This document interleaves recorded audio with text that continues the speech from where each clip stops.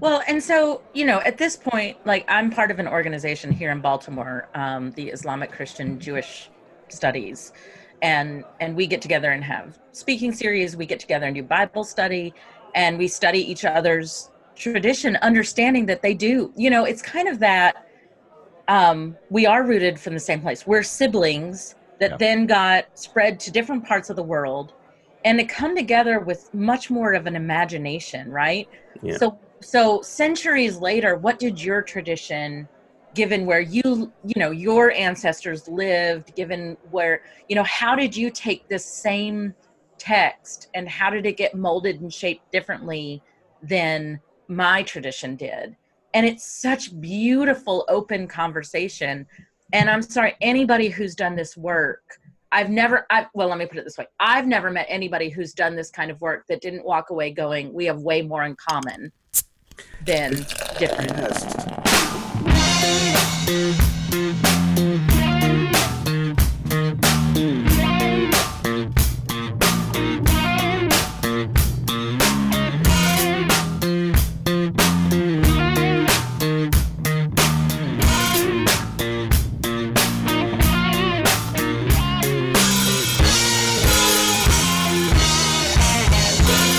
Welcome to episode 124 of Pub Theology Live, a weekly conversation on life and faith over a craft brewed pint of fine wine or perhaps a good cup of coffee.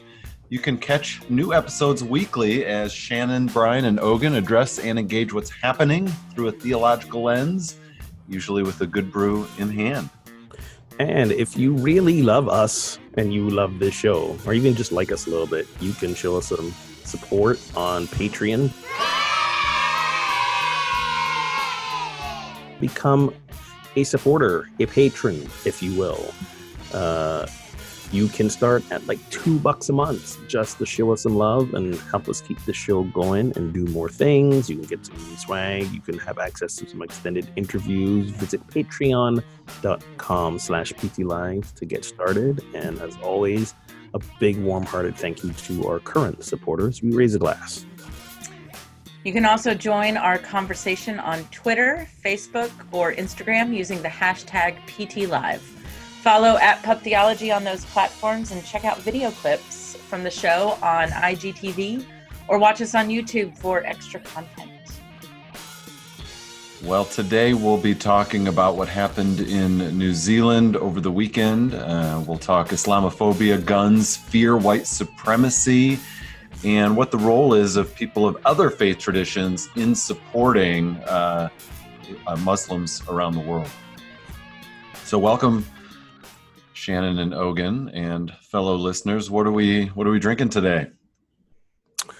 Well, I think we should let our listeners know this is the rare early morning that we are recording this episode. We usually do more of a happy hour time record, but Brian, for some unknown reason, decided to prioritize something else in his life over us. I don't know what that was about.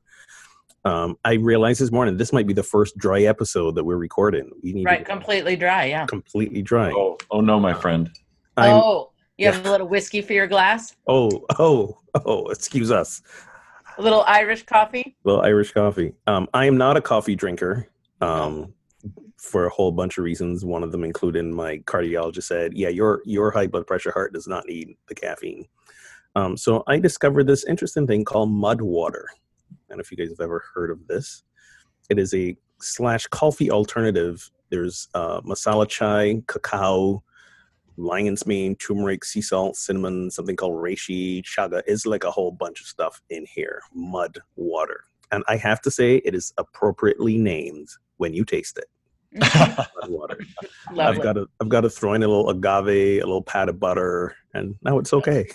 Oh, yeah, because that's really good for your heart. Butter is good for you. All right. And agave is a nice, natural, low glycemic sweetener. So Take that. Mud water in my Darth Vader mug. You see this? Oh, see, I have a Star Wars mug too. I have half of the set, right? I have Han Solo. I know. The other one is Leia saying "I love you," right? Ooh, that's cute. I'm gonna get me some. So this morning I got. Go ahead. I got to be Han. This is the expressions of Darth Vader: angry, happy, sad, confused, cheerful, excited, and it's just his mask. Perfect. Picture. So I'm drinking a French roast organic fair trade blend today. Ooh, fancy. Well, it's my regular morning coffee. It's good. Right. It's nice. It's a dark roast. All right. Yum. And I just brewed a pour over here in the shed. I've got an Uncommon Grounds Coffee Roasters Anniversary Blend, dark to medium roast with chocolate and fruity flavors, and a smooth-bodied taste. A small body taste. Small body. It's early. It's early, but yeah, you noticed I read exactly what was on the screen. I was not ready to There's no ad-libbing. No ad-libbing today. And I'm going to just add a taste of Coldstream Distillery from Nova Scotia, a little salted caramel. Yummy. Wait, salted caramel what? What is that? Liqueur. It's like a salted caramel liqueur. Gotcha. Yeah. Oh, all right. I was going to add a little something and then I have to drive my kid to the doctor, so, whatever. Not a completely dry show. I'm going to read to some second graders after this show. So there you go. You put a little more of that in your glass. Yeah. Right. Perfect. All right. So I didn't ask you in the pre-show what kind of opener you want here, but I'll start off with noting that today is the last day of winter. Tomorrow's the first day of spring. Hooray. We're almost there. But what makes it feel like spring to you?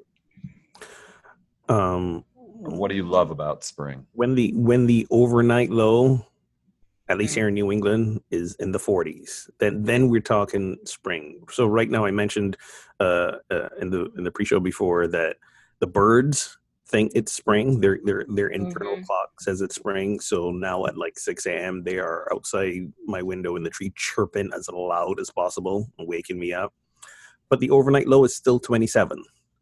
And the high is like low 40s. So for me, it's been a relatively mild winter here in New England. So yeah, it's not feeling any warmer, and it won't probably feel warm enough by my standards till June. So such is life. Right. But the birds singing. The birds singing for me too. Like that's the clear, hey, something's happening. Yeah. Oh, sorry. We thought you were going to say more. We're used to you being a little more. Listen, we don't know. How many times have we talked about me not being a morning person on this show? We don't know more than Shannon. It's our first time. It's great. Well, we were actually talking about it's great. Thanks, Brian. It's great. She doesn't say anything. Fantastic. So yesterday, Derek was like, "You're doing a morning show," and I was like, "Yeah." He's like, "They've never seen you in the morning." I was like, "Well, we were camping with Brian and Christy and whatever." He's like, "Yeah, but every time you got up, Brian was gone." I was like, "That's true." That's funny. Oh my goodness, that's funny. So I forgot to mention, I also have a little half and half in here and some organic coconut oil. So this is like I also have half and half organic, half and half. Yeah, there we go. But I don't put sugar in my coffee. No, me neither. So wait a minute. All right, Shannon. So you giving me a hard time about the butter, and you're throwing half and half. Really, what is the difference? Delicious. Well, there's a difference. There is a difference. Butter tastes good. What are you talking about? I've never done the butter and coffee thing or the coconut oil. My sister does coconut oil. Coconut oil is good. Yeah, she does that in her coffee. So, my brain does not function at a high level. I kind of, I just don't. 10 o'clock's like minimum. Yeah. So in about 45 minutes, Shannon will start. Yeah. I'll start talking right when it's time to go. The birds, the first signs of flowers, like things start to green. I really like that. Yeah. Those are the signs. No matter what the weather is doing, like those are the signs that spring's. I feel like spring is a beautiful time of like nature knows and is reminding me like it's coming. Even though you may not feel it yet, like nature is the indicator. How about for you, Brian? Well, I'm kind of with you, Ogun. We also had low in the 20s, woke up and everything's frozen and so forth. And similarly, maybe we'll get to 40 today. But I agree with you. Once we're not dipping under freezing anymore, once it stays above freezing, even overnight, then it starts to feel like, okay, now we're moving in the right direction. So our snow is all melted except for the occasional, pile from snow plowing. But The mounds. yeah, there's a few mounds that are still melting, but other than that, snow is gone. So we're on our way to spring. We're on our way. Also, what feels like spring is I can turn on the radio in the afternoon, AM radio, and catch a Tigers spring training baseball game. And that feels amazing to me. See, we can talk, you and I can talk sports all fall, but come spring and summer, like, I'm out. Also, March Madness starts off this week. Do you guys fill out a bracket? Nope. Do you not pay attention? No. I only used to pay attention when, Louisville was good, and clearly that's not the case this year. But they're in the tournament. Well, right, but anyway, whatever. But there's no expectations. No. Right. I'm still on my college sports boycott. Yeah. There you go. Not gonna indulge. My team is a number 2 seed, but we lost 3 times in a row to our rival, Michigan State. So that just feels like complete heartbreak. But I'm hoping they can pull out another Final Four run. We'll see. Hashtag pay the athletes. Hashtag scholarship not paying the athletes. Yeah. Nope. Agree. Yeah. I totally agree with you. So I wish we had better, more positive things to talk about. But as we all know, on Friday, 50 or maybe 51 now people were killed in attacks on 2 mosques in Christchurch, New Zealand. And it was a 28-year-old Australian who's expressed anti-immigrant, anti-Muslim sentiments is the suspect, or maybe, I don't know, I think the suspect is still the correct term there prior to any conviction. But just incredibly tragic, right? That these people are in a place of worship, a literal sanctuary, and their lives are taken from them. So there's multiple things going on here. There's xenophobia, sort of racism, distrust of the other. There's also Islamophobia, misunderstanding and fear of Muslims, as well as the whole gun situation and the proliferation of automatic weapons, that these high-grade military weapons are available to people, sometimes legally, other times through black market channels. But what to you comes to the fore as you think about this incident in terms of these strands of religious intolerance, race inequality, gun violence? What sticks out to you? What distresses you, and what maybe gives you a little hope for a way forward? So let me start with the gun things, and I do want to offer a just keeping the facts straight correction as a Yeah, please. Is from what I read, the gunman used not a fully automatic, a semi-automatic, an AR-15, which we've heard all about in the news. And what made it interesting, I was hearing this morning, he's from Australia, but there's a certain gun law loophole that says it's illegal to, when you buy your gun, buy high capacity magazines, but then you can separately buy high capacity magazines. And that's how he was able to one of the ways he was able to come in so fully armed, because of these weird gun law loopholes that are present in that country. In Australia. In Australia. Or it might have been New Zealand. I'm not sure exactly where he did all the purchasing. And go ahead, James. Well, I was just going to add, that's a lot like the gun laws passed in the 90s under Clinton, right? There were what looked like on the surface all these gun restrictions, but really all you had to do was buy a modifier and you get whatever was just, you could purchase the two legally, right? Separately. You put them together and you get the gun that was banned, right? Right. That's what happened here too. So anyway, I just want to add that in. Which why else would you buy a high capacity magazine to make wall art? I don't know why they didn't that logic escapes me. But so I just wanted to, for the detail oriented people out there, I wanted to clear that up. What brings me hope? I mean, we've spoken ad nauseum about what we think about guns and the proliferation of guns and all that.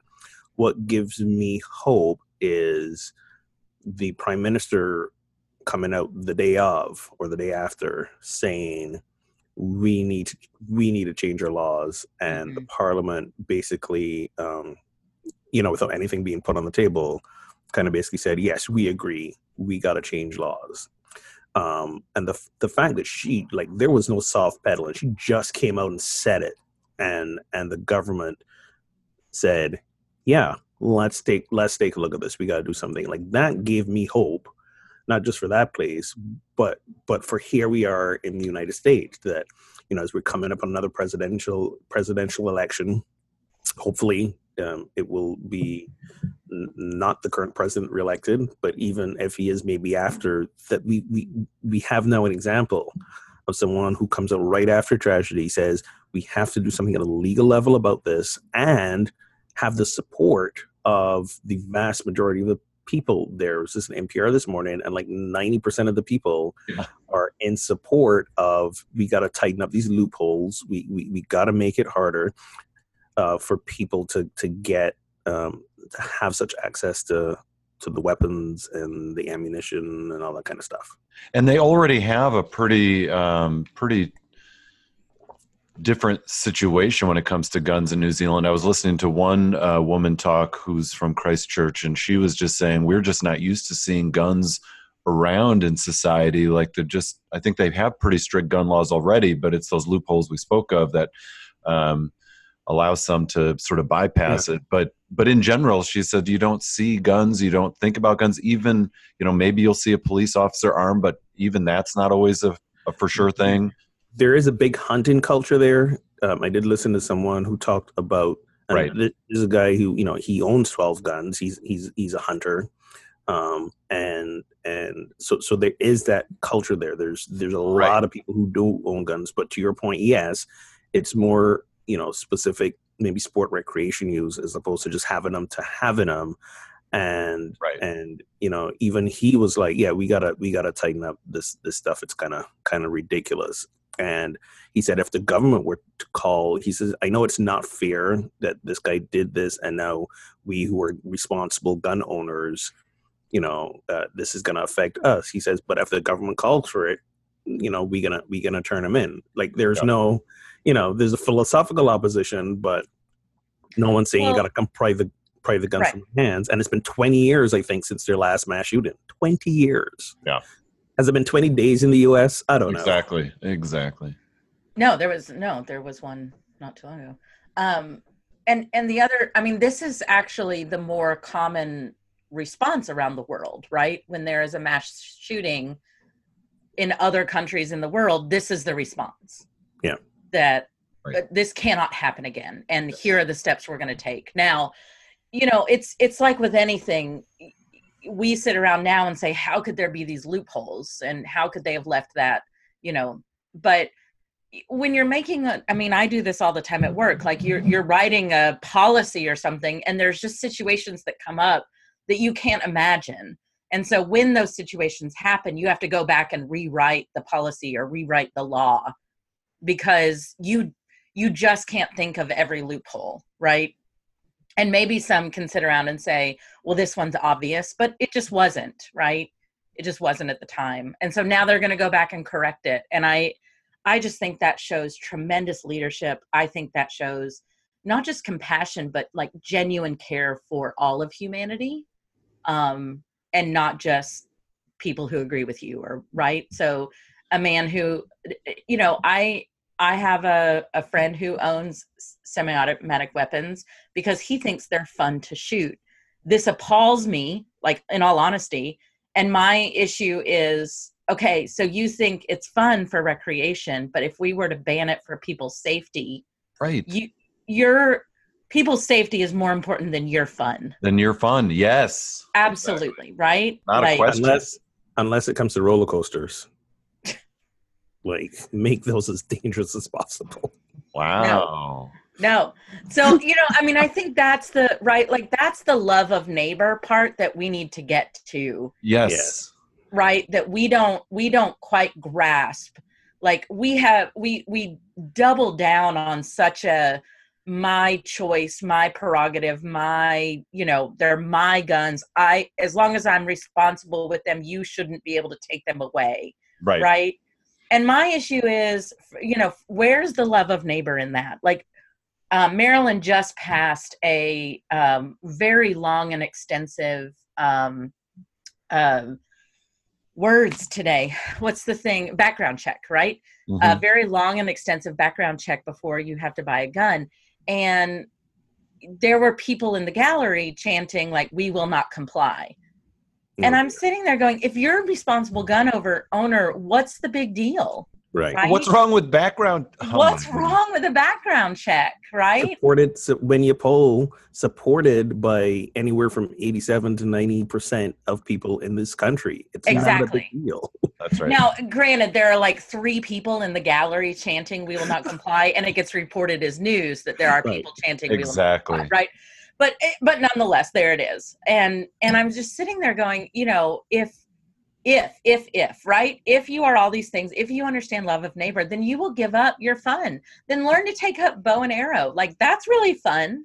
Like, have and requires some actual talent. Right. And where, like, your entertainment is not as important as people's lives. Shooting a gun is the laziest thing, in my opinion. It's like, it's just all this power, and you can aim well. Well, good for you. Like, a bow and arrow, there's at least skill and artistry and all of that. And I always say hunting is not a sport unless the deer or animals are also armed. Jeez. They got those antlers. They got the antlers. Again, we've spoken ad nauseum about this. Like, I think we should melt them all down and make art out of them. But, that's just... So here's the thing I saw. Someone posted a meme that said, once again, a crowd of defenseless people are gunned down. When are we going to realize that it's the defenseless that's the problem? Wait, what? Oh, because they want... If everyone was armed, then none of this would have happened. Yeah. Instead of, why do we leave everybody defenseless by, It's the good guy with a gun stops a bad guy with a gun fallacy. Which isn't true. Right. It's good guy with a gun versus bad guy with a gun means even more people are hurt. Right. More bullets flying. That's all that means. It's the NRA mantra of more guns equals safer, which is blatantly false to anyone with. Yeah. And what really came out of this story for me also was when the attacker, the shooter, when he spoke about being inspired, which is really the wrong word to use, by shootings here, and spoke of the president as I believe I'm misquoting, paraphrasing, along the lines of a beacon for white nationalism, something along those lines. What came up for me is to remind people that words matter. And I was really disgusted by the White House's response of saying, of course the president did not instigate this shooting. Well, no, literally, of course he did not. That's not the point. The point is his rhetoric fueled this already simmering, cauldron of Islamophobia and xenophobia. Yep. And he's really the first, not the first, country or state leader, but the first of this level of visibility. United States, arguably, the quote unquote leader of the free world. He's the first one to come out with these sentiments, giving people permission. And yes, he'll say these words, and yes, people will say stuff in their bars and in their weird clubs out in the woods and all that kind of stuff. But there's then gonna be the one or two who take it to heart and say, I need to do something about this, and go shoot up the mosque. We had the guy in the van in Florida who was making bombs that he mailed off to, Democratic politicians. There's always going to be those people who are unable to realize when they've crossed the line in terms of actions, because clearly they're not okay in the head. So words matter, and I don't think our president either gets it or intentionally is continuing to stoke the flame. Here's the interesting thing, though, is that in many ways it's backfiring, because he's trying to stoke a fire of Islamophobia, but the Muslims aren't committing the crimes. Right. It's the white nationalists. Yes. And I think they're really doing a piss poor job of acknowledging that the two might be related. Well, and the other, if you want to argue with this, right, like the president doesn't have control of what individuals do and it's not his fault, and like, how many crimes were committed in the name of Obama, right? How many crimes, right. Like how many mass shootings did somebody come out and then say, thank you, Mr. President, you know, right, for showing, you know, for giving me the permission to do or this. even George W. Bush. People didn't do it under him either. Exactly. Like, look at the past. There are presidents that evoked this kind of violence, but look at that kind of thing. And this doesn't happen with everybody. And again, the sheer number of people that we have had, in the last several years. And again, not you're, you know, if you want to come back and say, but mass shootings happen, like tons of mass shootings happened under Obama's time in office. That doesn't mean they evoked his name as the reason they were doing it. And also, there's a difference between mass shootings, sort of like the Las Vegas shooting, which is kind of into a crowd of random people gathered, versus a very targeted attack on one religious and ethnic group. What, you know, I don't want to skip over that question you asked, you know, like what brings me hope, not just out of this situation, but, you know, I think back to the Arab Spring in Egypt, right? And I think back to those beautiful images of Muslim people encircling Christians as they pray to keep them safe, right? And then the same thing happens, that the Christians create a barrier. And there's been a resurgence on my Facebook wall, at least, on like how to be a good ally against Islamophobia and xenophobia on, you know, public transit and, you know, out in public. And yeah, one of the ways to do that is to put your body in between, you know, two people. Because, you know, right, even if my sheer presence can keep them safer, and sitting next to them and, you know, all of that, like, I do find hope in the interreligiousness that we can foster because of this. Not that, you know, there's no good of this, right? Like, it's just, you know. Yeah. So what I'm trying to say. A friend to go back to the Obama question you raised about the time of Obama. A lot of tan suits were worn in Obama's name, and let's just admit that's a fashion crime. I like tan suits. Just putting that up there. You remember people lost their minds when that happened. Yes.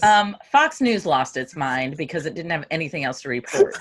Exactly. Nobody else gave a crap. Well, so I just want to continue Shannon's thought about support of Muslims by Christians and people of other faiths. A friend yesterday, who's a local Presbyterian minister, shared that someone at their recent synod gathering, who's a Presbyterian minister and is actually a Egyptian Coptic Christian in background, he said, if we as Christians can't say we love our Muslim neighbors, we have no business calling ourselves Christians. Yeah. And that might, like, I totally agree with that, right? But I can think of Christians who might not sign on to that and might see Islam as a threat and might see Muslims as targets for conversion rather than fellow religious seekers who we can get to know, learn from, and in points like this, stand in defense of and protect. But so I guess I'm wondering, what is the role of people of other faiths in combating Islamophobia or when a particular religious group is targeted? I think Shannon nailed it on the head earlier. You be a presence. You be a visible, vocal presence of support. You go to these places. You let these people know, that person who committed this atrocity, he does not speak for the rest of us. Right. And you be a presence. My question is this tied to in some strains of Christianity, this idea that Christianity is the only right way, everything else is, the false god, everything else is something else? And when did that happen? It is tied to that for sure. I mean, that's listen. So we're actually following Paul's letter of the Philippians through Lent, and yesterday's sermon, which was picked a long time ago, was on evangelism. Oh dear. Right, but my whole sermon even before this happened was on evangelism doesn't look like converting heathens, right? That is not our model of evangelism. Like our model of evangelism is to embody Christ in every way possible. Yeah. And for Christians that say my job is to embody Christ and therefore to convert, seeing a person of their faith, of whether it's a person of Jewish faith, whether it's a person of Islamic faith, whether it's a Buddhist, my job is to convert you to the quote unquote right way. I talked about the universalism of God, right? And that doesn't take away from my faith. I confess a faith that says right. Jesus Christ is my Lord and Savior. That doesn't mean that I believe that you are going, again, this is that heaven or hell model. It's rooted in a belief that God is bigger than my right. faith, than my understanding, tradition. Than any one tradition. Like if I believe that God finds us where we are, then I have to believe that God found those people where they were in their tradition, in their understanding, in their faith, right? Right. I can't see my neighbor as heathen. Yeah, and Ogun asked when it started, which I think is a really good and interesting question. And I think there was sort of a confluence early on in Christianity when Christianity and sort of empire kind of merged together, where there was just this our way or the highway, and we maybe prior we're going to convert you to Greek or Roman culture and local associated religions. Now that Christianity, in the 3rd century gets tied in with the religion of the empire, it's kind of like we're going to not only conquer your lands but convert you to our religion. And I think we saw that with the New World and some of the doctrine of discovery from the Catholic Church coming over with Columbus and others who came. They had church approval not only to subdue any natives, to take land, but also to convert sort of at force. It's ironically, right? Sunday we quote unquote celebrate St. Patrick, who did that to Ireland. Right. Right. I mean, out. Right, but converted the heathens of Ireland. Get these mother effing snakes off my mother effing country. Right. Exactly. But I think it starts with Paul. And that's why I bring that up. I think it starts with Paul because Paul roots himself in a belief that Christ is coming back any day. Yeah. Right? Any day. Yep. And there is this urgency to convert so that goodness can happen. Right? I don't think it was malice. I just think that the urgency, we've taken on Paul's urgent, right, as Christianity, but broad brush Christianity. Myself, whatever. We've taken on that urgency to get everybody right with God, quote unquote, and I think it's a huge mistake. You say no malice from Paul. I think Paul was an anxious and bitter man, and I say that that urgency / anxiety about Jesus's return. So let's get the show on the road.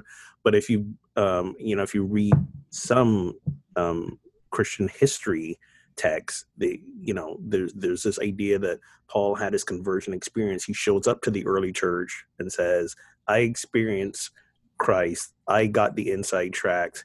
I'm here to tell you and lead you. And they were like, dude, who are you? Like, you were chasing us down and killing us. You can't just roll in here and decide you're going to be in charge. No thanks. And he walked off in a huff. I think that there was harm. I think there was harm done by Paul. Mm-hmm. I do think that it was out of a belief that what he was doing was right. Of course. So when I say no malice, like, I don't think his intention was that these letters were ever going to be published and that we were going to follow them to a T, right? Yes. That's what I mean by no malice. Right. Like, yeah. Well, for sure. And the people that he's speaking to are the minority and are the ones being hated against, right? Yes, totally different context. Totally different context. So to use his words for empire, for a majority, for people who are not being persecuted, right? Like, we're just doing it all wrong. Yeah. And interesting. Right? Sorry, go ahead. I thought you were done. Oh, here.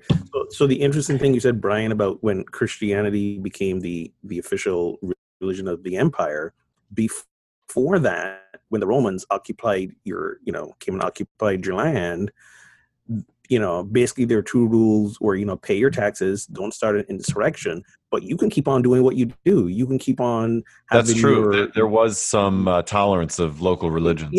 Yeah. And that apparently ended when Christianity rolled in. So right. Go figure. That's a good point. Don't just blame Rome, right? Christianity brought its own something. It kind of did. And to Shannon's point, I think it's about how they interpreted Paul's write-ins about, we got to go convert. Yeah. I struggle with, like, in order to embody Christ, that the moments in Jesus's story, at least as we have it, that he showed malice towards another, he is also changed. Like, right? Like, when he calls the woman and her child a dog, and then she says, hey, listen, you don't get to talk to me that way. And he goes, you know what? You're absolutely right. My bad. Yeah. Right? Right. I mean, it just, like, he gets his worldview broadened even through his journey. And I think that those stories are just so important to us to open our eyes in this way, to not be afraid of the other, but to understand that we are different, to embrace our differences. And again, we've lost some of the nuance in, one of the prized, Good Samaritan story. We don't understand that the Samaritan is the other here. Yeah. Right. We've lost the beauty of these stories through Manifest Destiny, right? Through this conversion lens, through this get right with God before you go to hell lens, or before Jesus comes again. And we've let those stories take over our religions, and it's not fair. And so that's a good possible reframing of a story in the Christian tradition, is that Good Samaritan story, but retelling it where the Muslim is the one who shows mercy and has compassion, and the Christians are the ones who pass by on the other side and don't. And we actually have real life examples of that, where Muslims do incredible works of charity and service and goodness that Christians say they embody, but struggle to practice. I mean, we're all humans, so I get that. But we need to share those positive stories and personal relationships we have with Muslims to counter the false narrative that continues to persist. And the subtlety about the subtle nuance about the Good Samaritan that isn't explicitly stated in the story, but we know, if we know our Bible, Samaritans and the Jews were related. The Jews made the Samaritans their distant cousins, the other. They excluded family. Same thing with Christians and Muslims. We share a common ancestry and heritage. We've made we've made those who are actually related to us the other and the enemy, and it's kind of baffling. Well, and so, at this point, like, I'm part of an organization here in Baltimore, the Islamic Christian Jewish Studies, and we get together and have speaking series. We get together and do Bible study, and we study each other's tradition, understanding that they do, it's kind of that, we are rooted from the same place. We're siblings that then got spread to different parts of the world, and to come together with much more of an imagination, right? Yeah. So centuries later, what did your tradition, given where your ancestors lived, given where, how did you take this same text and how did it get molded and shaped differently than my tradition did? And it's such beautiful, open conversation. And I'm sorry, anybody who's done this work, let me put it this way. I've never met anybody who's done this kind of work that didn't walk away going, we have way more in common than different. Yes. And it blows my mind when people will be, the Islamophobic will pull selected passages out of the Quran that talk about violence towards those who don't believe. And I'm like, did you miss those passages in the Old Testament too? Have you read the Bible? Because we're going to send the women and the children out into the desert to die by the 300,000s. Yeah. We're gonna keep the sun in the sky a couple more hours so we can get some more slaughter in. Anyway, but I one of the most beautiful moments of my life, really, and I will never forget this. I was on a silent retreat with a group of women of all different religions. And the woman that was Muslim, to watch her, we were all, in this space together, to watch her pray at the times of the day. Mm-hmm. It was the most beautiful thing. And I remember even like the pang of jealousy. Yes. And after that, I actually started praying the hours for a while because it was so beautiful to watch her stop, even during our silent retreat, right? And pray the same prayer, like these set prayers. And, afterwards I told her, I said, like, that was, it was just beautiful. And it brought me into prayer, right? It brought me into that place. And we have to get out of our own bubble. Worlds. Yeah. It's just, there's so much beauty out there. There is. And, we've talked about how, Christians don't have the advantage, maybe that's the wrong thing to say, but when it comes to the scriptures, right, that we can't just say, oh, look at the Quran, because we also have to say, look at the Bible, and there are troubling texts in each. But also, if we look at the actual instances of these mass shootings, it just so often tends to be white Christians who are, or of Christian background at least, who are doing these mass shootings and these killings. It's like, why isn't that same fear and misunderstanding exist around Christianity instead of Islam? Well, and it does. Let's stop. Like, at least it does for imperial Christianity. Say what you mean by that. So, I mean, America is demonized in parts of the world for good, in my opinion, for good reason, right? That's fair enough. Yeah. We ship guns across the world, hand them out to people, and then walk away, and then watch them as they tear each other apart. Or we invade ourselves. Right? Like, and Christian, there are parts of the world, right? Bethlehem's one of them, where Christians are, there genuinely are parts of the world where Christians are persecuted. America is not one of those places. Not even close. Like, right. Like, yes, it's hard for me to even talk about that because of the way, but it needs to be acknowledged that there are genuinely people out there fearing for their lives and hiding this religion. I needed you to expound, because when you said imperial Christianity, of course Star Wars came to mind, and I knew I was heading in the wrong direction. Oh, you were. You kind of You took a look at Darth Vader and you were like, Imperial with an E, right? Like right. Imperial with an E. no, it's Imperial with Um, an I. I just needed a clarification.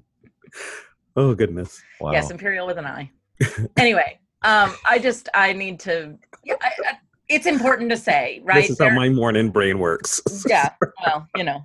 No, it is important to say, and you talked about certainly persecution is one thing, but also places in the world, as you said, that view Christianity and Christians not as peace loving, but as potentially a threat to their own lives and livelihood.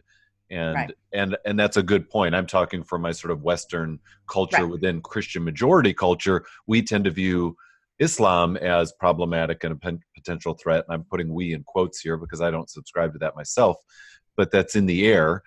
But around the world, people are looking at Western Christianity as a threat of globalism, of not caring about the climate, of invading, Right. providing weapons, et cetera, et cetera. Et cetera. So statistically, right, on Sunday morning, as I'm getting ready for worship, and if I'm lucky, visitors come through the door. Yeah. Right? Statistically, I and everybody in that room should be more afraid and more weary of a white male than Yes. anybody else. Yes, that's exactly right. Good point. And that is what we're talking about, right? That is the difference. That's the mindset that we in America don't have. That, you know, so years and years ago, when ministry first started for me, there was a shooting in Kansas City at, I believe it was a Presbyterian church or maybe a Lutheran church, of a doctor who he happened to be a doctor who part of his work was to help women terminate pregnancies, right? And I don't know if you all remember this. And a man walked in the middle of the service and shot him in the head. Yes. Oh my! In front of everybody, right? I do remember this. And I remember that because I just remember feeling, I think I was in the first year of my ministry or the second year of my ministry, feeling so exposed. Yep. Feeling so like anybody can walk into this place at any time and do anything they want. And shortly after that, a couple years later, there was the shooting in the movie theater, right? Yes. And during the Batman movie, and nobody really knew what was going on because they didn't know if it was the movie, they didn't know if it was real, you know, that kind of thing.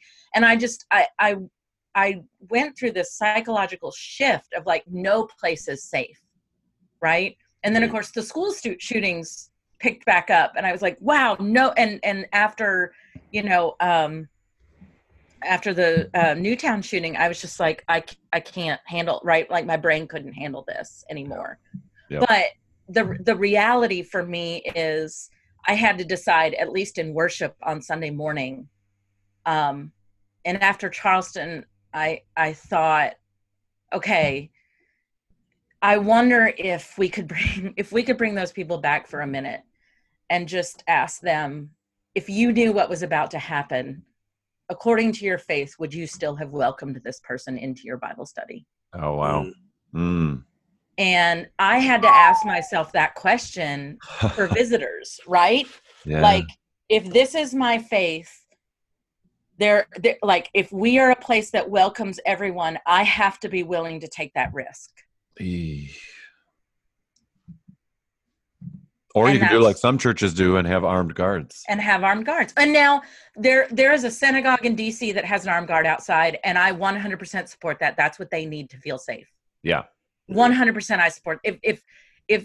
But we are not, and after the Baltimore uprising, we had an African-American Presbyterian church in our presbytery that had a concealed armed guard because they were getting bomb threats and death threats. Yeah. In certain situations, it makes perfect sense. It makes perfect sense. So as much as I'm anti-gun and anti-whatever, like, listen, but my church is not a persecuted church. My church is not, you know, and we do not need to make that decision. I just had to get to that place as a pastor that I couldn't be afraid of the door every time it opened. Right. And I had to sit there and say, and thankfully no violence has been committed towards my church or in my worship services, and it doesn't mean you don't create a plan of action. Like we have a plan, like our last line of defense is some good high pressure cans of pepper spray, but we have a plan of action for if there is a disturbance. What do we do? Wow. Yeah, you're ahead of me. You know, and we create the plan, you know, affirming in faith that we don't ever have to use it. Right. You know, as you know, there's that Muslim saying, you know, trust Allah and tie your camel. Right. Well, right. And that doesn't mean we're doing it to create fear, right? Exactly. We're like, after the Newtown shooting, our preschool said, we need a way to do this. Our doors need to be able to lock from the inside, our blah, blah, right? Like, we need a plan, and there's things that you can stick under the door. The chances of those happening in our building are very slim. And again, much like what we're going back to with the policies and the laws of you can buy these two guns separately, put them together. We need to learn. If we don't learn, then we're being ridiculous. Yeah. Right. That doesn't mean I learn to, like, I take my fear. Where fear takes over is when I said, well, we're no longer going to accept people to our Bibles. We're no longer welcome to all. Right. And fear is the antithesis of love. Love is God. Fear is not God. Right. Yeah. So and really be aware of when fear is the motivation, as opposed to common sense safety.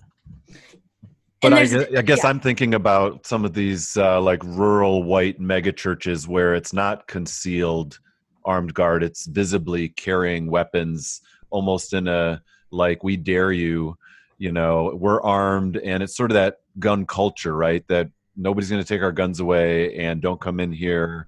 We've got visibly armed people. Like, it just feels like, no, it's probably someone from your congregation who's going to go over elsewhere and cause the problem. Right. Probably. And we also have to accept the cultural nuances, even just in this country. For example, a friend of mine who's another Unity minister, her church is in Texas. It's an open carry state.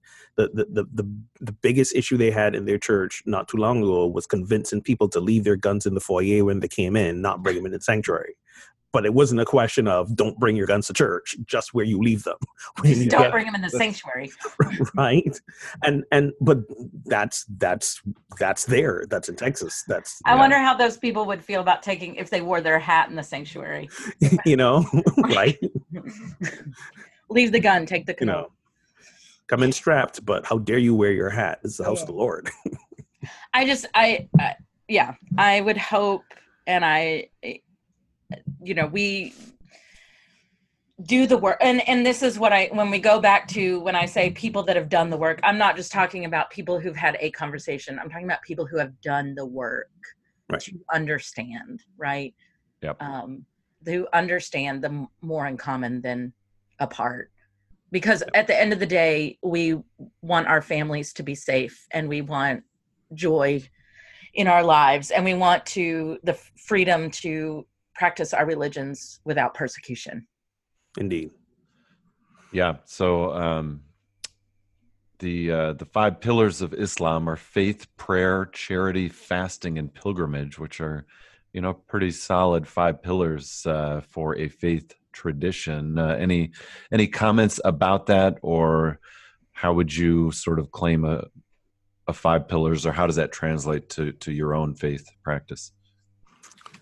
So Shannon, I know you need to run. You want to weigh in real quick before you go, or? Yeah, I don't think they're much different, right? I mean, I don't. Pilgrimage is one that is different for us, but it's not outside of the realm of Christianity, right? Right. And I mean, I've been to the Holy Land, but yep. Again, this to me is. We're saying the same thing in different ways, and sometimes we're saying the same thing in the same way. Yeah. And so whether or not I wear hijab on my head or not, and I do believe, we serve the same God. I really do. And that it is my joy to learn these pillars, alongside them, but to not overtake them from them. I think that's part of it, is to not to let them have their religion, to understand it, to respect it, and to also have mine and my own joy. And I think that's what people lose in your universal, like in the idea of universalism. They're like, well, you're I don't know, you're taking that in, you're converting yourself to whatever. And I'm like, that's not how this works. Right. I'm seeing more in common. And again, fasting also, they fast differently than we do, but in Christianity, we certainly have fasting in different ways. Lent is literally the season of fasting, whether it's food, whether it's prayer, whether it's, whatever. So anyway, sorry about that, guys. My kid is sick and we're off to the doctor. So all right. Thanks for everything. See you next week. See you next week. In unity, pillar. I don't know. I can delineate pillars. I know unity has its 5 like main basic teachings, which I think we can equate to the pillars of our faith. And I sum them up by saying God is, I am, I pray, I created, I live it. God is the only presence that there is. I am. I am the embodiment of the divine. God is in me. I am in God. Prayer is how I access that divinity within me, and our prayer in unity is affirmative, as in it's statements of reminder of our divine heritage, if you will, not about supplicating to God. So God is, I am, I pray, I create it. Through the power of my beliefs and my thoughts, I create the experiences on how I want to experience life. And the fifth principle is it's not just good enough to know these other principles. We actually have to live them. Yeah. And how do we, and this, I think this is the trickiest one for us in unity. When we say, I am the embodiment of the divine, how do I live that? And then how do I allow other people to live that without judging them? Right. So that's the closest I would say we have in terms of pillars of faith, or 5 basic principles. Nice. What about UCC?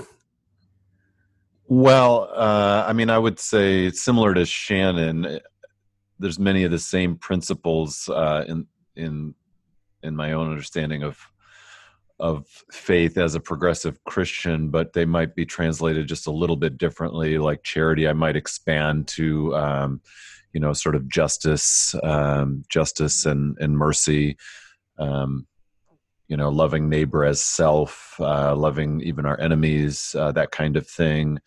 And prayer, sort of developing the inner life, developing a sort of mindfulness, a consciousness of the presence of the divine in each moment, as you highlighted, and a faith that is grounded in that divine presence in God, and seeing Jesus as sort of this sort of chief embodiment of the divine, who inspires us and informs our living as Christians, and so on. And then, fasting and pilgrimage, I feel like get less play in Christianity, but they're certainly present.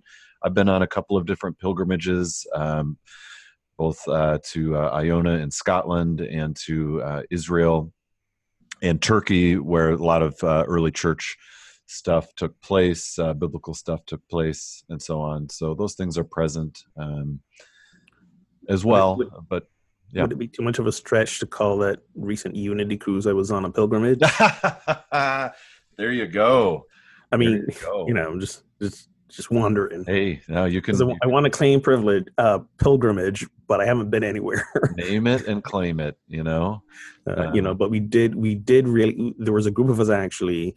So when you do cruises and you stop at different ports of call, there are all these touristy recreational things you do. When we went to Puerto Rico, they actually arranged a service trip for us to go help this little town called La Perla. It's this little strip of a town right outside the city, the old city walls, that's fairly poor, and they're still rebuilding and recovering from was it Hurricane Maria? Was it Maria? It was Maria. That might be right. Yeah, that sounds right.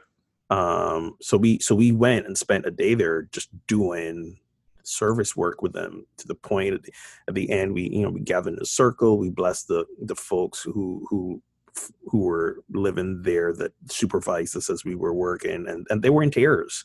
And it was a beautiful giving back, and from that sense of the divine is us. When we show up and serve in that way, we're making God visible. That place was in that moment, I think, become holy ground, and it was so I'm going to call it a pilgrimage. Yeah, do it in that moment, because we went to where God was. We brought God was there, and some fabulous work and connections were made. So very good. Very good. I was even wondering if you could think of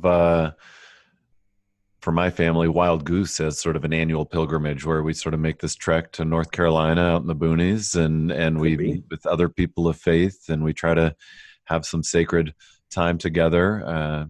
It's not quite pilgrimage in the classic, in the traditional sense of the word, as in you're going to some established holy site, but hey, we can broaden.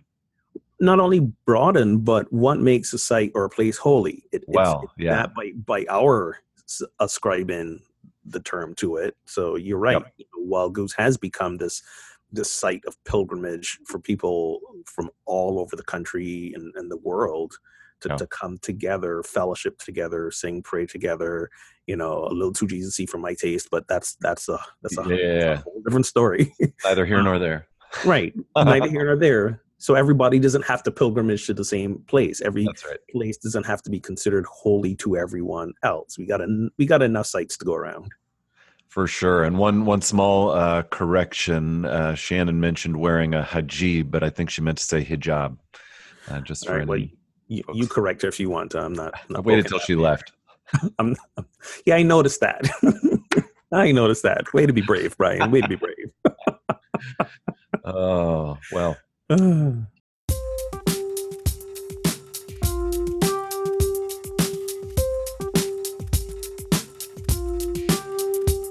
Thank you, friends, for tuning in to Pub Theology Live. We'd love you to connect with us and spread the word on social media. You can follow us on Twitter, Facebook, Instagram. Share a question or share an episode with your friends. Of course, you can listen anytime on SoundCloud, Stitcher, Google Play Music, or iTunes. We'd love you to rate us on iTunes. That helps other folks find our show. And of course, you can watch us on YouTube or IGTV. And if you'd like to find a Pub Theology gathering in person at a local pub or brewery, check out the official directory at pubtheology.com. And if you don't see one near you, you can find some resources to help you start your own. And don't forget to show your support for our podcast, for our show, by becoming a sponsor on Patreon. Visit patreon.com/PTLive to get started. So until next time, friends, drink responsibly and keep those conversations flowing.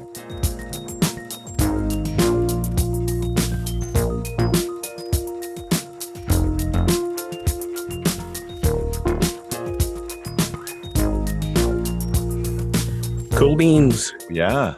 There we There's a go. whole different feel doing it in the morning. We did. We got it done, and now your afternoon is a little more open. Now I'm going to be at work in the afternoon. Nothing open about it. There's nothing open there. Well, thanks for being flexible. I just blanked. I knew I had this coming for a couple of weeks, and suddenly yesterday I'm like, oh my gosh, I'm gone all afternoon.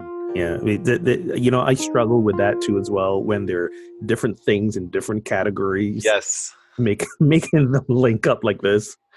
Just listen, if you know how a couple, what was it, Facebook went down a little bit ago, and everybody lost their minds, and then right before that, Gmail went down.